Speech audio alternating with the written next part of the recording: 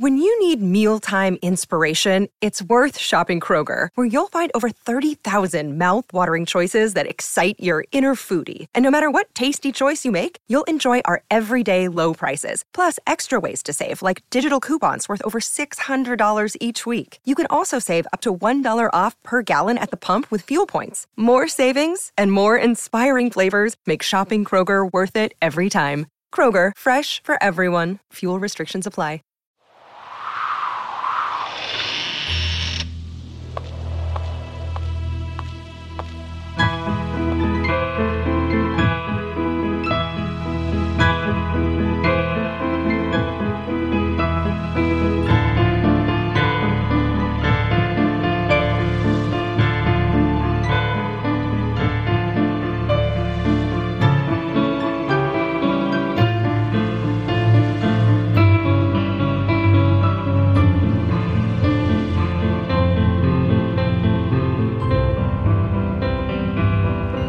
Things with Wings Productions, with the support of Whimsical Productions and Collected Sounds presents Episode 9 of The Skylark Bell.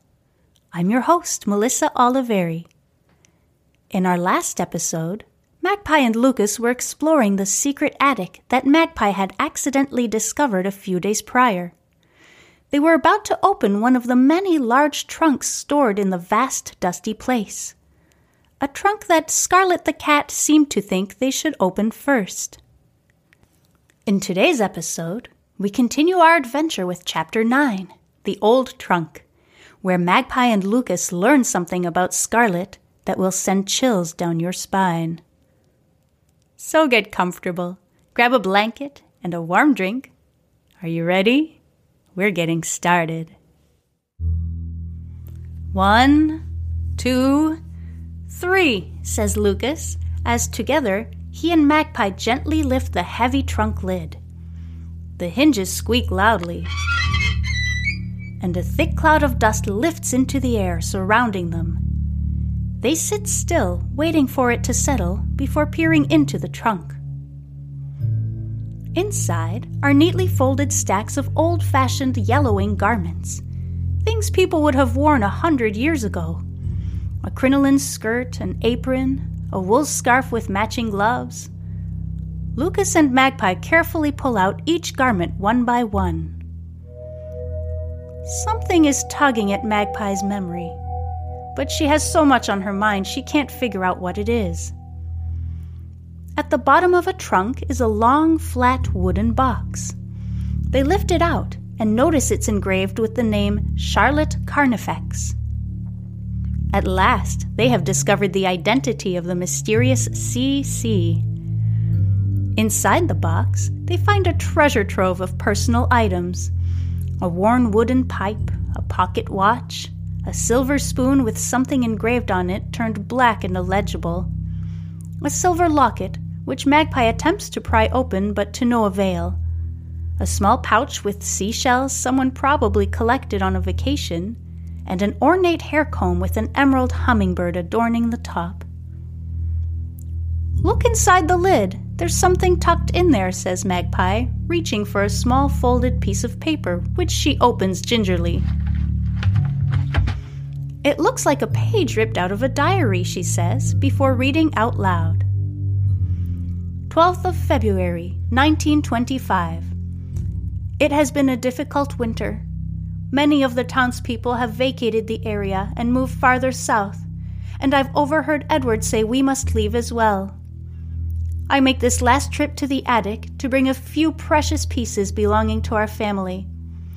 Edward has told me he will seal the entrance to the stairway to ensure our most precious possessions are secured should an ill-intentioned person pillage the vacant farms in our absence. My one regret is that my best friend, my sweet cat Cerise, has been missing for several days. I fear she has been trapped out in the cold, unable to find shelter, and is now lost to me forever. Never has there been a more wonderful friend, brought here from overseas by Edward as a wedding gift. I leave with this letter a photograph of her with my son, James. I hope that by some miracle they will be reunited come spring. My greatest wish is that we will return and once again make this house and this land our home. If we fail, and you, a stranger, are reading this, know that this house was once filled with joy, laughter, and song. It was surrounded by flowers and birds and wildlife. It is a wonderful place to be.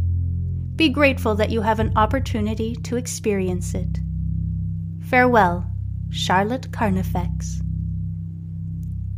I don't see a photo anywhere, says Magpie, looking on the floor around her to make sure it didn't slip out when she unfolded the note.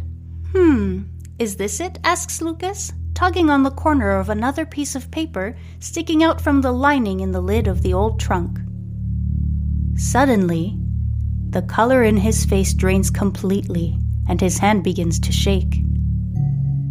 What's wrong, Lucas? You're scaring me a little, says Magpie, an uneasy feeling starting to form in the pit of her stomach. The cat, Magpie, it's Scarlet, he says, reaching his arm out so she can see the photo. Disbelief washes over Magpie. The cat in the photo is identical to Scarlet, every marking in exactly the same place, down to the small bell hanging from its collar. They sit in silence for a moment, waiting for the initial shock to pass. Just then, Scarlet saunters over. Cerise? Whispers Magpie. The cat stops in its tracks, its bright blue eyes directed at them, then turns and runs across the attic and down the stairs, the sound of the small bell on its collar fading behind it. Magpie and Lucas, still stunned, start slowly putting the clothes back into the trunk. Magpie suddenly lets out a gasp. On top of the small stack of clothing on her lap is a bonnet. But not just any bonnet. It's identical to the one in her vision of the young couple in the cart. Magpie, are you all right? Asks Lucas, still shaken. Where are the gloves? She asks, a little loudly. The what? He looks around, hopelessly confused. Magpie desperately digs through the clothing as though she were on a mission and finally finds the scarf and gloves. Sure enough, they're the same gloves worn by the man in her vision. She can see them clear as day, covering his hands as they tightly gripped the reins, guiding the horses down the road. It is all starting to make sense now. The couple in her vision must have been Charlotte and Edward Carnifex. And they weren't pointing at anything in particular. They were pointing at the land on which they were going to build this very house. The table in the back of their cart, though a little more worn now, still stands in the dining room downstairs. Magpie sighs and looks up to smile at Lucas. You know what? None of this is any crazier than the silence at Meadow Lane, she says, trying to put him at ease. He smiles weakly back at her, and they carefully put everything in the trunk just the way they found it. They close the lid gently, stand to brush the dust off their clothes, then head down to Magpie's room. Scarlet, calls Magpie, upon realizing the cat is not on her bed. Cerise? She tries again. She faintly hears the tinkle of a small bell downstairs. They walk down and search the entire first floor, but there's no sign of the cat. Lucas flops down on the couch. Maybe Scarlet, or Cerise, just needed someone to know the truth about the house and its original owners, he says. Before they can delve into it any more, the front door opens, and Mrs. Phaeton makes her way into the living room. Oh, hello there. I didn't realize we had a guest, she says pleasantly, putting down her bags.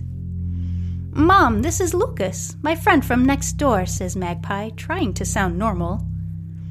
How wonderful to finally meet you, Lucas. Magpie tells me you've been graciously helping her get acquainted with her new surroundings, says Mrs. Phaeton. We've been having a lot of fun, stammers Lucas. Well, I'd better get going. I'm sure my grandmother could use some help with dinner. As he stands up, he says, It's great to meet you, Mrs. Phaeton. And with that, he hurries out. and Magpie is left with her mother, who has no idea about the strange events that have been going on since their arrival at the old farmhouse. "Why don't we get going on some dinner of our own?" says her mother, smiling as she walks back to the kitchen. "Good idea," says Magpie, happy to focus on something as simple as food and push everything else to the back of her mind. Thank you so much for listening. Join me next week as we continue our adventure by reading Chapter 10 of Meadow Lane and the Skylark Bell, where Magpie and her mom chat about the challenges of winning over the local residents of Pocket. Before I go, I'd like to thank Fate and Starling Publishing for this fantastically eerie story, and Canal Elanion for composing equally fantastic and eerie music for this podcast.